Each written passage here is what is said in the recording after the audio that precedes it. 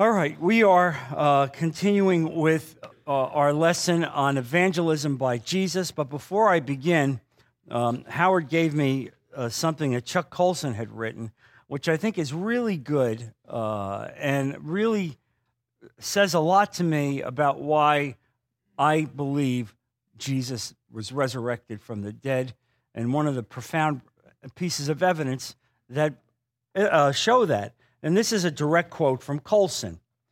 I know the resurrection is a fact, and Watergate proved it to me. How? Because 12 men testified they had seen Jesus raised from the dead. Then they proclaimed that truth for 40 years, never once denying it. Everyone was beaten, tortured, stoned, and put in prison. They would not have endured that if it were not true.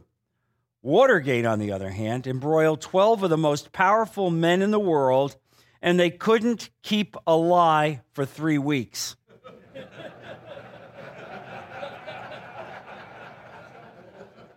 You're telling me 12 apostles could keep a lie for 40 years? Absolutely impossible. Yeah, I can clap for that. Yeah, Colson got it. He got it. He understood it. That is so perfectly written. Exactly right. So here, we've been studying evangelism by Jesus. And the point of this whole study is so that you become equipped to see how the kingdom of God really works. It's not the way we may have charted it in our own mind. Because effectively what happens to a lot of Christians is we like to associate with people like ourselves, people that dress the way we do, people that speak the way we do. Those are the kind of Christians we like to be with. Well, in fact, God blew that apart. Jesus blew that apart. And we see in these studies that Jesus goes after the very bottom rung of society. Those people that were despised in every way, Jesus goes out and reached them. And so now today we're going to study one of the most famous stories in the Bible, the prodigal son. And it operates on multiple levels. Jesus is teaching us multiple things. Here you see, really, I say, the greatest communicator in the history of the world, Jesus Christ. And he's now going to give us a story, a parable, that will have multiple meanings in it. And so if you turn to Luke chapter 15, beginning in verse 11. Jesus continued, there was a man who had 2 sons. The younger one said to his father, Father, give me my share of the estate. So he divided his property between them. Not long after that, the younger son got together all he had, set off for a distant country, and there squandered his wealth in wild living. After he had spent everything, there was a severe famine in the whole country, and he began to be in need. So he went and hired himself out to a citizen of that country, who sent him to his fields to feed pigs. He longed to fill his stomach with the pods that the pigs were eating, but no one gave him anything. When he came to his senses, he said, How many of my father's hired men have food to spare, and here I am starving to death?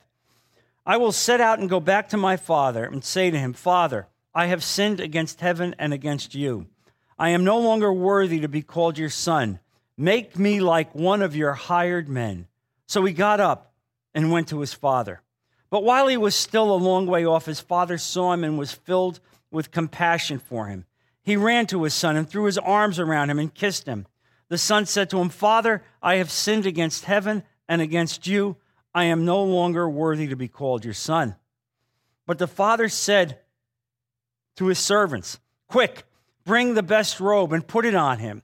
Put a ring on his finger and sandals on his feet. Bring the fattened calf and kill it. Let's have a feast and celebrate. For this son of mine was dead and is alive again, and was lost and is found. So they began to celebrate. Meanwhile, the older son was in the field. When he came near the house, he heard music and dancing. So he called one of the servants and asked him what was going on. Your brother has come, he replied, and your father has killed the fattened calf, because he has him back safe and sound. The older brother became angry and refused to go in. So the father went out and pleaded with him. But he answered his father and said, Look, all these years I've been slaving for you and never disobeyed your orders, yet you never gave me a young goat so I could celebrate with my friends. But when this son of yours has squandered your property with prostitutes and comes home, you kill the fattened calf for him. My son, the father said, you are always with me, and everything I have is yours. But we had to celebrate and be glad because this brother of yours was dead and is alive again. He was lost and is found. What a story. What an unbelievable story as you see God, the kingdom of God, the mercy and love of God reaching out in an incredible way, so differently than we might expect it. And so this parable is complex and riveting, focusing on a number of levels. And so the first thing I want to give you is the backdrop so that you understand how these communities would be built. Growing up, I had an impression of this story that it was a big mansion set alone on acreage, and I had this impression of the way it was set up. But in fact, that's not the case. If you understand how these communities were built, they were built with houses very close together, and the streets were only 8 feet wide. And everybody in those small towns knew everybody's business. And so you can imagine, as this unfolds in this story, and this son asks for his inheritance, that would be an unthinkable act. That would be unthinkable in this society, that you would go to your father while your father is alive and demand your inheritance. That would be a despicable act, and I'm sure people would know it in the community, and that young man would become reviled. It's just the nature of the way it is, and then when everybody knows that. And so people who would listen to this story would right up front think this is unthinkable. This is disgraceful. And what kind of a child is this that would do this to his father? And so the young son leaves the village immediately. And he goes out to a far country and quickly spends all of his money on wild living. And while there, and this, of course, is symbolic of the way we live, that we walk away from God, that we're not interested in being with God, that we go and want to do our own things. And guess what? After you spend enough years doing your own things, you wind up being destitute spiritually. He was destitute here physically, but he was also destitute spiritually. And that's the essence of this lesson. And so here he recognizes that he's here, he's with the pigs, he's eating pig food. There's nothing more disgraceful for a Jew than to actually have to eat a pig. Then on top of that, you're affiliating and associating with pigs, and now you're eating the food for the pigs. It doesn't get any lower than this. And so he comes to his senses, and he recognizes that the hired servants of his father live better than he is, that he has sinned against his father, that he has sinned against God, and that he needs to go back and get it right and do what is right by both God and his father. And so as he returns, the first thing that you see is as he's returning to the father sees him coming a distance away.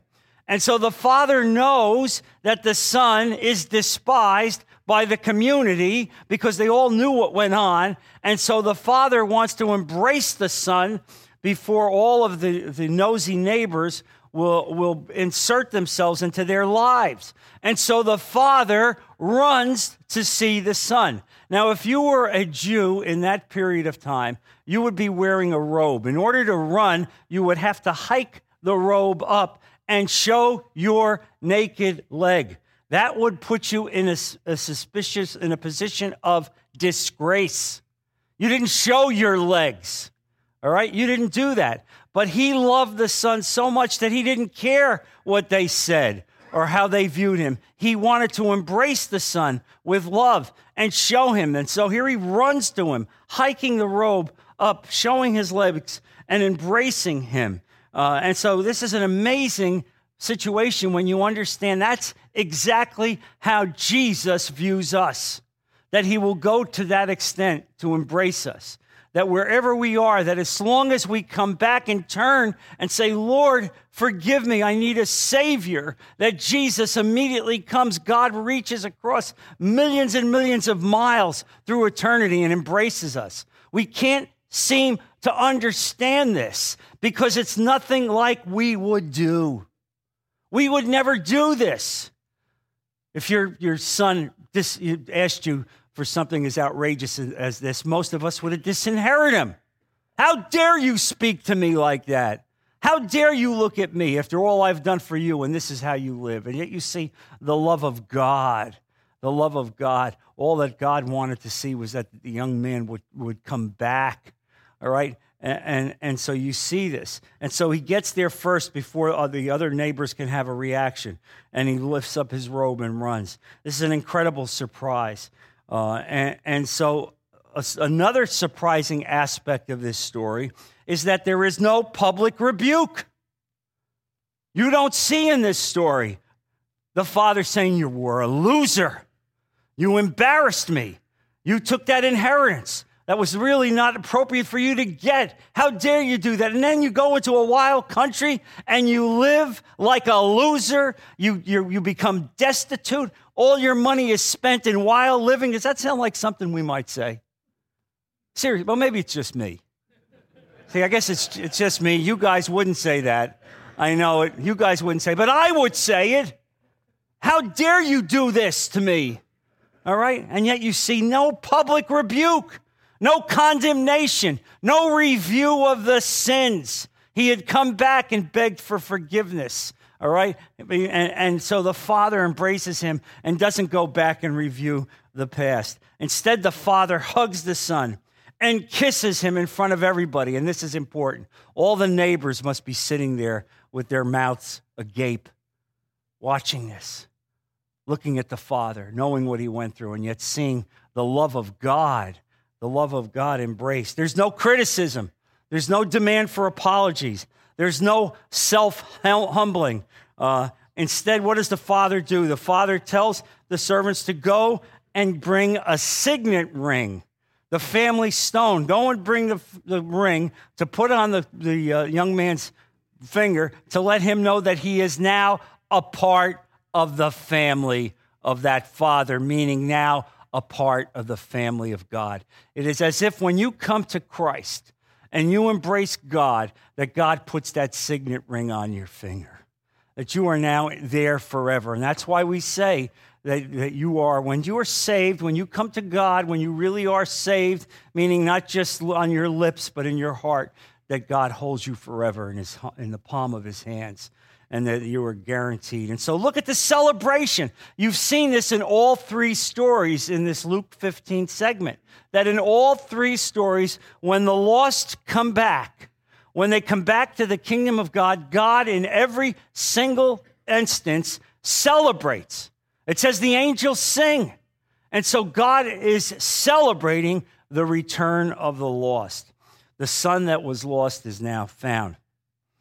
Now, all of this is extraordinary, but at the height of this celebration, at the very point when this celebration goes on, the elder son returns from the field.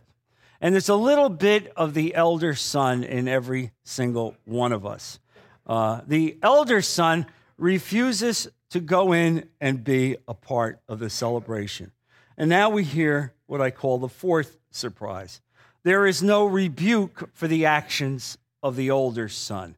Instead, the father pleads with his son and begs him to come in.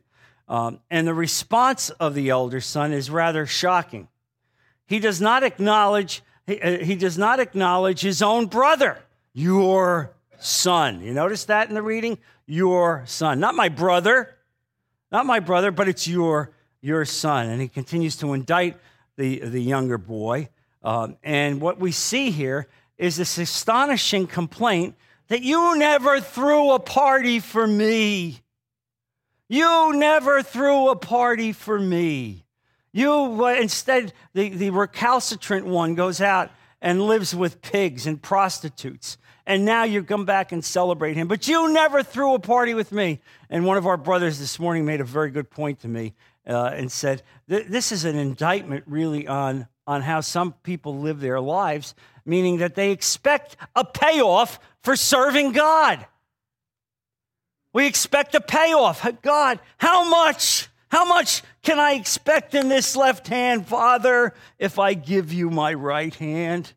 If I serve you and walk with you, Lord, what will you give me? What kind of blessings will come into my life? Let me clue you in. You are entitled to zero.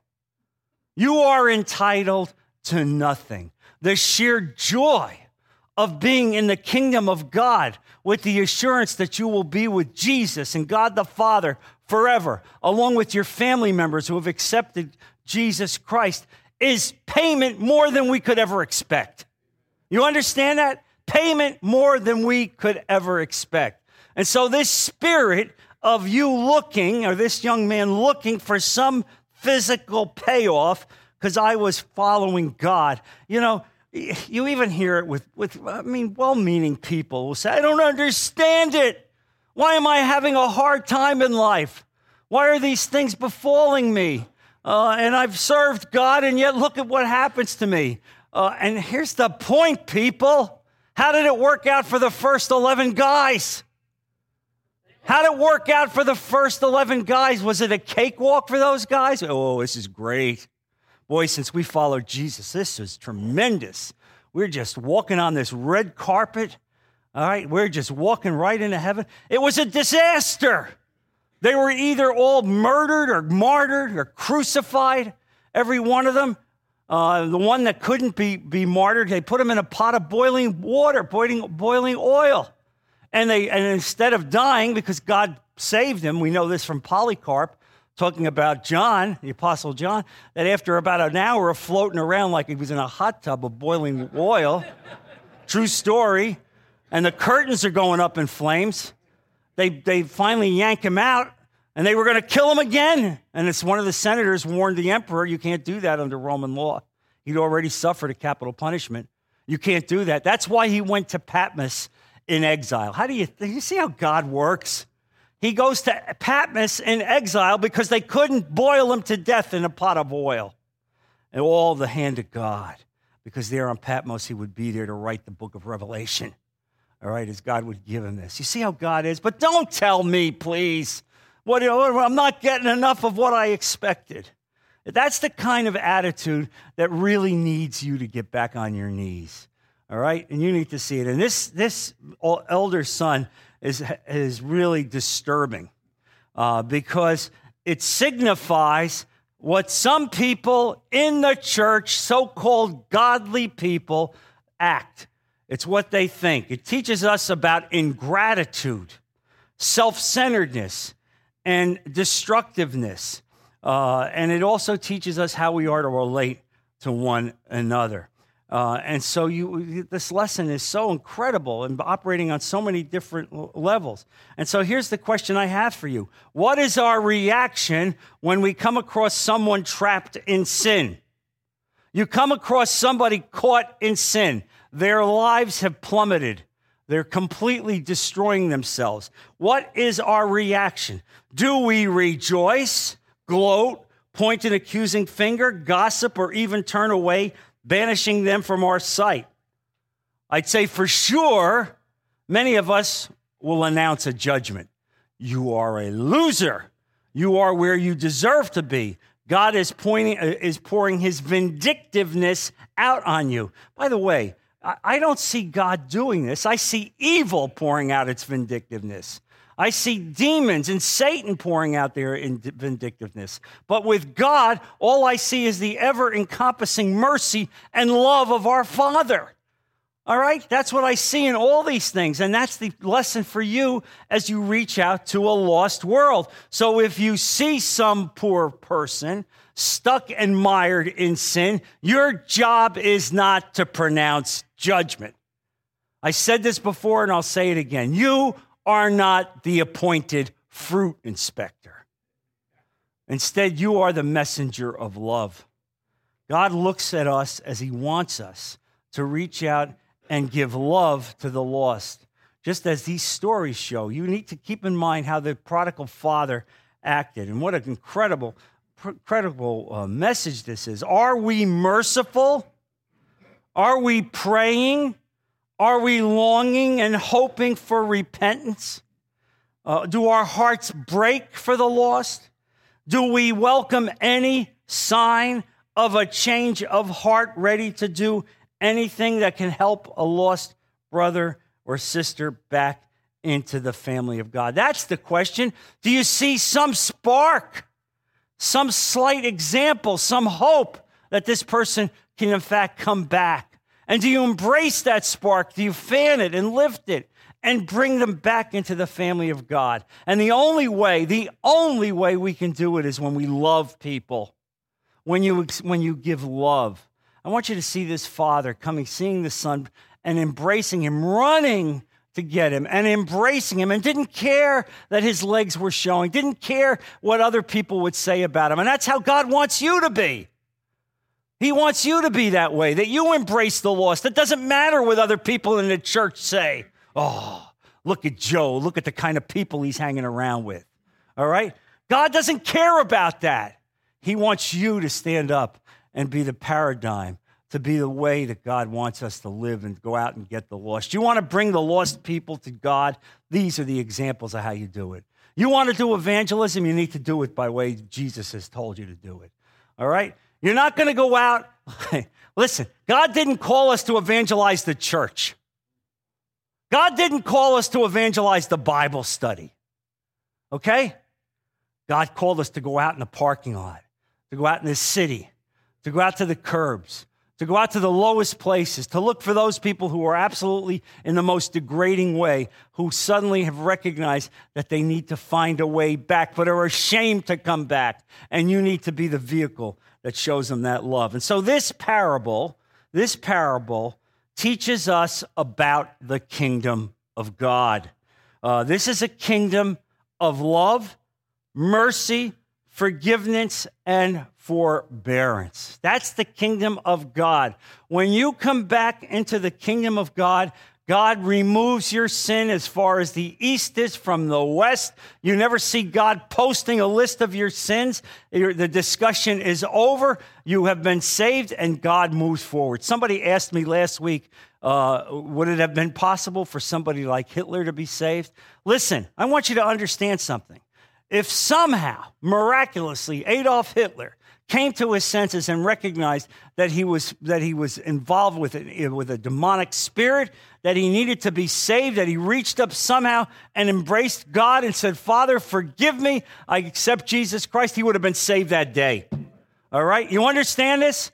I know this is shocking, but I want you to know this. This is exactly how our God is. He doesn't care about your past.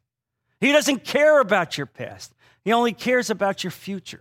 And so that's how we have to operate. That is the kingdom of God. As I've studied this over the years, it has really made me think, how have I lived my life in terms of how I've treated other people? I'm ashamed to say that I have not lived like this, that there were many people that I could have reached out and helped, and I avoided them. They made me feel uncomfortable. Well, guess what? Get over it. Get over it. All right? It's like I said before. If your sensibilities are offended, well, get new sensibilities. Get new sensibilities. I can't emphasize this enough. This is a kingdom. The kingdom of God is the kingdom that goes out to find and welcome the lost, to bring them back without any rebuke or any recrimination, and rejoices with great celebration for any who are found. Father, forgive me. Lord, I've sinned against you and my Father. Father, forgive me. And what happens? You are embraced. You are loved. The signet ring, the emblem of the fact that you are now a part of the family of God is put on your finger, and nobody else is going to take that ring off. And then there is a celebration. Can you imagine that God would celebrate over the one that comes back? That's God. That's the kingdom of God. That's how great it is that God wants you to be with him. Listen, the more and more that I study this subject, the more and more that God really has laid it into my heart. I've spent the last several weeks in the Sunday classes talking about the fact that Jesus, in chapter 17 of John, verse 24, Jesus is praying to the Father, actually praying to the Father that all that follow him will go with him to heaven, that we will be with Jesus Christ in heaven as God, as the Lord is praying to the Father, and the Father acknowledges it. Meaning what? Meaning you are guaranteed to be in heaven because Jesus prayed for you to be there. All right? There it is. So remove those doubts. And I say this also for some of us that are fearful of dying. I want you to understand this. Don't be afraid of dying. Don't be afraid of dying. It's only the greatest adventure that you will ever go through.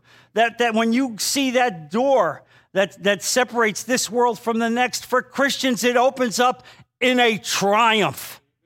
In a triumph. But for those who have not accepted God, for those people who remain with the pigs, who don't come back home to the Father, it is not a triumph, it's a tragedy. It's a tragedy. But we want to avert this. That's why God has called us this. We want to give this message to a world. And so here you see the kingdom of God. I wish I could say you see this in the churches. And I'm saying all churches, not just picking one church, but I'm sorry to say that I'm not sure I see this spirit in the churches. And that's why you guys are here. And you come from 40 different churches. I hope when you hear this message and the Holy Spirit touches your heart, I hope you go back to your churches and you help to change the culture of your churches. Because you should be bringing people into those churches that don't look like the people that are sitting in the pews right now. You got that? They don't look like the people that are sitting in the pews right now. Some of them are going to be homeless people. All right? Some of them are going to be gays and homosexuals and various types of sexual disorders. They're not like the people in the church. But here's the deal. God wants them in the kingdom of God. And your job is to be the messenger and to bring them in. Let God convict them. Let the Holy Spirit convict them. But you bring them. You see this? You bring them. You be the messenger. You be the messenger of hope, the messenger of love. And then I know some people are saying, oh, yeah, John, but these people, they're bad. These are really bad sinners. They're really bad sinners. And I always say it, and I'll say it again. Please show me the point card system of sin. Because I'd like to see it. Because I haven't seen it. But I know some of you guys have that. You've memorized it. You've memorized it. You know what it is. Well, here's what you can do with that point card system. Rip it up. Because I don't see any point card system of sin here as we're dealing with the Father. What I see here is an over-encompassing spirit of love and mercy. You want to change people? You want to bring them into the kingdom of God? Then take them from the curb, take them from the sidewalk, and bring them in to the kingdom of God. Let God convict them. Let the Holy Spirit convict them. And here's the other thing. Well, yeah, but, it could take some time for the Holy Spirit to work. Oh. So like in your case, it took no time. In your case, I look out, I see the average age here is about 93. And some of you guys have really only come to faith about 2 months ago. I know. That was 92 years. And of course, I'm exaggerating, but not that much. All right. In other words, all that time, God had patience with you and mercy with you. But now the people that we're bringing in, we want them changed now. You understand? I mean, really, what Bible are you reading? Honestly, I'm astonished at this. But that's the spirit of the older son. Do you see what happens? How that very spirit infests itself and infects us? All right? And so instead, it's not a spirit of love and mercy and justice. It's a spirit of ingratitude. I want what I want. I'm here killing myself. Look, I know some of you guys are involved in all kinds of ministries. I know you are. Don't ever get to the point where you say, oh, Lord, I'm killing myself for you. Because somebody actually did get killed for you. All right? Somebody actually did die for you. Don't ever forget it. Don't ever forget it. That's why these stories just should make the hair on the back of your neck come up. And so this parable also teaches us about the character of Jesus. He is the one who sets out to find each one of us, regardless of the shame or cost to himself. He is the everlasting Father who is eagerly waiting and anxious to embrace us in love with knowing that the cost is great. Think about that for Jesus, that every time he embraced one of us, it was as if another nail was put into his arm. Another nail was driven into his foot because there would be a price to pay because of the lost coming to him. It wasn't free. There is no free lunch. Somebody had to pay the price, and he did. And so there he is in mercy and justice and love, embracing us and bringing us in the kingdom. He is the one who starts the party in heaven. Jesus does. And when we get that, we will sit at that table with him in that banquet feast. And so the message here is also about the younger son using and abusing Christ's good gifts without regard for his generosity. There it is, the younger son. I'm entitled to an inheritance. I'm entitled to this. Let me have it. Let me have your gifts. Let me have your talents. Let me have your prosperity. I like to be hanging around with the people of God. Seems like good things happen to them. I want my part. All right? And there's a lesson there for us also. Do we take the gifts of God for granted? Do we take the chance to be with the people of God for granted? Have we considered the merciful nature of the truth in this parable? And so here's the thing. If you want to share your faith with members of your family, you need to know this. You cannot be like the older brother. Nobody is coming to Jesus when the first words out of their mouth is, "You're going to hell. You're going to hell. You're a loser. You don't deserve me as your relative. You don't deserve the gifts that God has given." Nobody comes to Jesus when that's the first sentence that they hear. And so this is important to know. If you want to live like the older brother, scorning the shortcomings of others or the character of the good shepherd, and when you do that, you will never, ever bring anybody to Christ. Never. Nobody is going to want to be a part of that kind of life. And so how do we think? Here's the other lesson. How do we think of those people we think of, as I'm putting it in air quotes, sinners? Air quotes, sinners. How do we see them? Well, the first way we should see them is to recognize that we are sinners. You see? Because if you don't first understand that you are a sinner and are saved solely by the grace and mercy of Jesus Christ, then you might as well keep your mouth shut and stay home and not try to evangelize. But it's only when you recognize that you also were lost, that you also were a sinner, that when you do that, that now you can begin to speak to people the way God wants you to see. Does your message about Jesus overflow with mercy, forgiveness, and joy? When we share the good news with people, do we demand a full accounting of their sins before we are willing to take their response to Christ seriously? That's a good one, huh? All right. You want to come to Jesus? All right, I need for you to sit down and write down every bad thing that you've done. I want a full accounting of this. All right? Because unless I see a full accounting of this, Jesus isn't going to accept you. Folks, let me ask you something. Where was the full accounting on the thief of the cross? The thief next to Jesus Christ, who all he said to Jesus is, "Lord, remember me this day in your kingdom. Remember me this day." That was it. There was no Catechism 101. There was no water baptism. There was no sprinkling. There was no immersion. There was nothing about that. Jesus didn't give him a full theological lesson. What did Jesus say? "This day you shall be with me in paradise." All right? So many of us have concocted this list of things. Hey, you must do this. You must do this. And instead of bringing people into the kingdom, we keep them out on the street. Oh, Lord, have mercy on us, Father. Forgive us for this. Forgive us for this. Open our minds. Open our hearts, Lord. And so this is so important to us. This is why I really believe that God wanted me to give these messages. And so, here is the point. Who is the God that I reveal to the lost?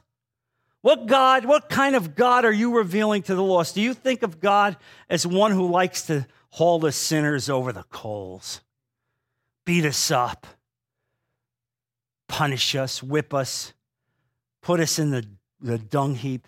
Is that your kind of God?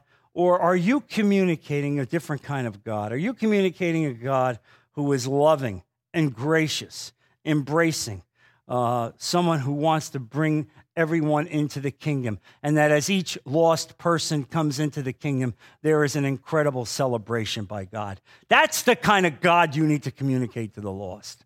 That's the kind of God. And when you communicate that to the lost, you also want to be able to guarantee them that as they've embraced God, they've accepted Jesus Christ, that this day they shall be with him in paradise, that they'll be with him forever, that they'll be with him with their family if their family comes to faith, that God doesn't care about what they did before. That's the thing, folks. The problem with so many of us is we're caught up in guilt and shame. And let me say something else, that there's a lot of Christians caught up in shame and guilt. Well, let me clue you in. God has forgiven you. Now forgive yourself. All right? God wants you to be a soldier for the kingdom of God. He wants you out there advancing the gospel of Jesus Christ. It is the very essence of why he called us. Do you think he called you so that you could have a seat in the church? I want to look down on the fourth row, the third seat in. I want to see Joe. That's good. Joe's good. He's sitting in church. Hey, church is great. Church is important. But church is nothing more than huddling up on a football team. Sometimes we got to break the huddle and actually go out and run a play. You got that? You got to run a play sometimes. That's right. You can clap for that. You actually got to run a play. And the play isn't in church, you see. The play is out on the sidewalks, in the streets of the community, as you go out and reach a world that is lost. That's the kind of God we have. That's the lesson for us. That's the nature of the kingdom of Christ. And so here's the thing I want to ask you. Does your marriage, does your family, does your personal life show the celebratory nature of Jesus Christ? Whoa. I like this message until you got down that subject. Does it show the celebratory nature of Christ? When people see me, do they see the joy of Jesus in my life? Do they see the joy of Jesus? Do they see kindness and justice and mercy in the way that I live? Am I the kind of person that is a magnet that people say, I want to be with him? I like to hang around with him. I like to talk with him. Is that the kind of person that you are? Because if you are not, get back on your knees and ask God to fill you with that love that you need. And he will. He'll honor that. This is how we bring people to Christ. This is what we do. We need to demonstrate the same patience and humiliation in our relationship with people as Jesus did. So do we go out and search for the lost? Are we willing to endure humiliation? Do our ministries effectively do that? Do we look for the outcast? Do we look for the lost? Look, this is what these messages are about. Jesus is teaching us to live in an entirely different way. He showed us that the law was not merely the physical law. It was the law not only in that sense, but it was the law of the mind. Lust, that lusting in your heart, being slandering in your mind was just as evil as if you did it in the flesh. And so we could never live with the law. Only through the grace of Jesus Christ, by embracing our Lord and Savior as our Redeemer, could we live a life consistent with what God wants. And now that you're saved, all right, and I like to say you're in day one. This is day one. Day one is you've accepted Jesus Christ as your Lord and Savior. Just like the thief on the cross did. You're in day one. But God has called you to day two, you see? And day two is the walking, the abiding, the taking up the cross, and the fact of taking the gospel of Jesus Christ and bringing it to people who would never hear it. Or if they've heard it in an improper fashion. All right? The cross of Jesus Christ is not about following rules and regulations. The cross of Jesus Christ is going out and finding people who are lost and broken and stuck and mired in sin, and letting them know that God loves them, that they have to come back and just embrace God. As they reach up a hand for God, accepting Jesus Christ, God embraces them, and he puts a signet ring on their finger, and he has a celebration, because that's how our God is. And so Jesus is challenging the scribes and the Pharisees in all three of these stories that we've gone through. In this last story, Jesus reveals the mercy and grace of God even to the ugly brother. Even the ugly brother, you don't see the Father putting recriminations or judgments on, but instead reaching out in love. And that's what God wants us to do. And so even within our groups and our friends and our families, as we come across people who don't have this vision of God, your job is to love them and to open their eyes, to show the kind of love that God wants from us, that kind of love that God expects us to embrace the world. And so the question now for you is, what about us? What about you today? Do you challenge the older brothers in our midst? Do we show love and proclaim the gospel to the older brothers in our churches? Hey, folks, I'm going to tell you something. The churches throughout America are filled with the older brothers. They're filled with the older brothers. I don't care what church you go to. The older brothers are heavily invested in a lot of these churches. The question for us is, are we loving these people and showing them that they're outside the will of God? That God's kingdom is one of mercy and justice and love. Many of these people do not want sinners to come to the church. I don't want to look out and see those people. They make my skin crawl. I don't like seeing it. They offend my sensibilities. And yet you see here the father running with his legs exposed. What about his sensibilities? What about all those neighbors that were talking about his kids? What about all that? Did he care about that? No. His eyes were on the lost one. His eyes were on giving mercy and love and justice and proclaiming the gospel of Jesus Christ to people that need it. Every one of us in this room has some small part of the older brother in our hearts. I'm sorry to say that. We have to ask God today to wash that away. Lord, give me the grace not to be able to think like that older brother, to look to you, to proclaim your justice and your mercy in the way that you want us to do it, Lord. We have to be touched repeatedly by the grace of Jesus Christ. You have to be touched repeatedly, meaning daily. You have to have the grace of Jesus in your life. That's why I tell you, you need to pray 100 times a day. You need to have this ongoing conversation with God. Even when you see someone come before you, you have to say, Lord, help me to say what I need to say. Help me, Lord, to do the right thing. Well, help me, Lord, to give me wisdom and guidance so that I can be what you want me to be. Give me help, Lord. I can't do it on my own. I need your love and mercy in my life, because if left to myself, I don't have enough love. I don't have enough mercy. And so I want to assure you today that God wants to give you that. And that's your prayer. That's our prayer today. Lord, fill me with your spirit. Fill me with your love. Fill me with your sense of mercy. Fill me with your grace so that I can convey this to people who are lost. And help me, Lord, to continue to learn the gospel of Jesus Christ. Can I get an amen? You understand? Continue to learn the gospel of Jesus Christ. Some of you have been going to church for years, and sadly, you haven't heard a message like this. All right?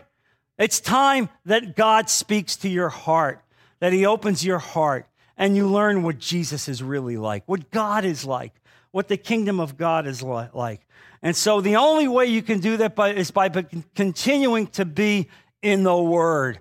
Continue to read the Word. Continue to study the Word. Continue to attend Bible studies. Continuing to pray and speak to God and ask him to give you his grace and his mercy and his justice. And so what we see here essentially is how the power to communicate is so powerfully told through these stories that Jesus told, that you saw the entire kingdom of God come together in the most powerful way as he has instructed us and teaches us how we are to reach the lost. Let's close in prayer. Heavenly Father, Lord Jesus, I thank you for this powerful story. Lord, all of these messages that you've given us on these parables have touched our heart. Lord, it's another kind of a kingdom. Most of us have never seen this before. We have never seen a kingdom that reaches out in love for the lost, for those who are at the very bottom rung, who have lived reckless lives and have sinned terribly. Yet, Lord, you embrace them. As they come back, you put your arms around them and you love them and you forgive them, and their sins are wiped away and a signet ring goes on their finger. What kind of person does this, Lord? Only you are God. Only you are God. And so I pray today that all of our men are invested with this type of love and mercy and grace, that we can go out and see these types of lost people and give them the love that you have given us, to embrace them, to bring them in from the sidewalk, bring them in to a place where they can be part of the kingdom of God, where they can hear these messages, where the power of the Holy Spirit can convict them and straighten their lives, because we're not going to straighten their lives.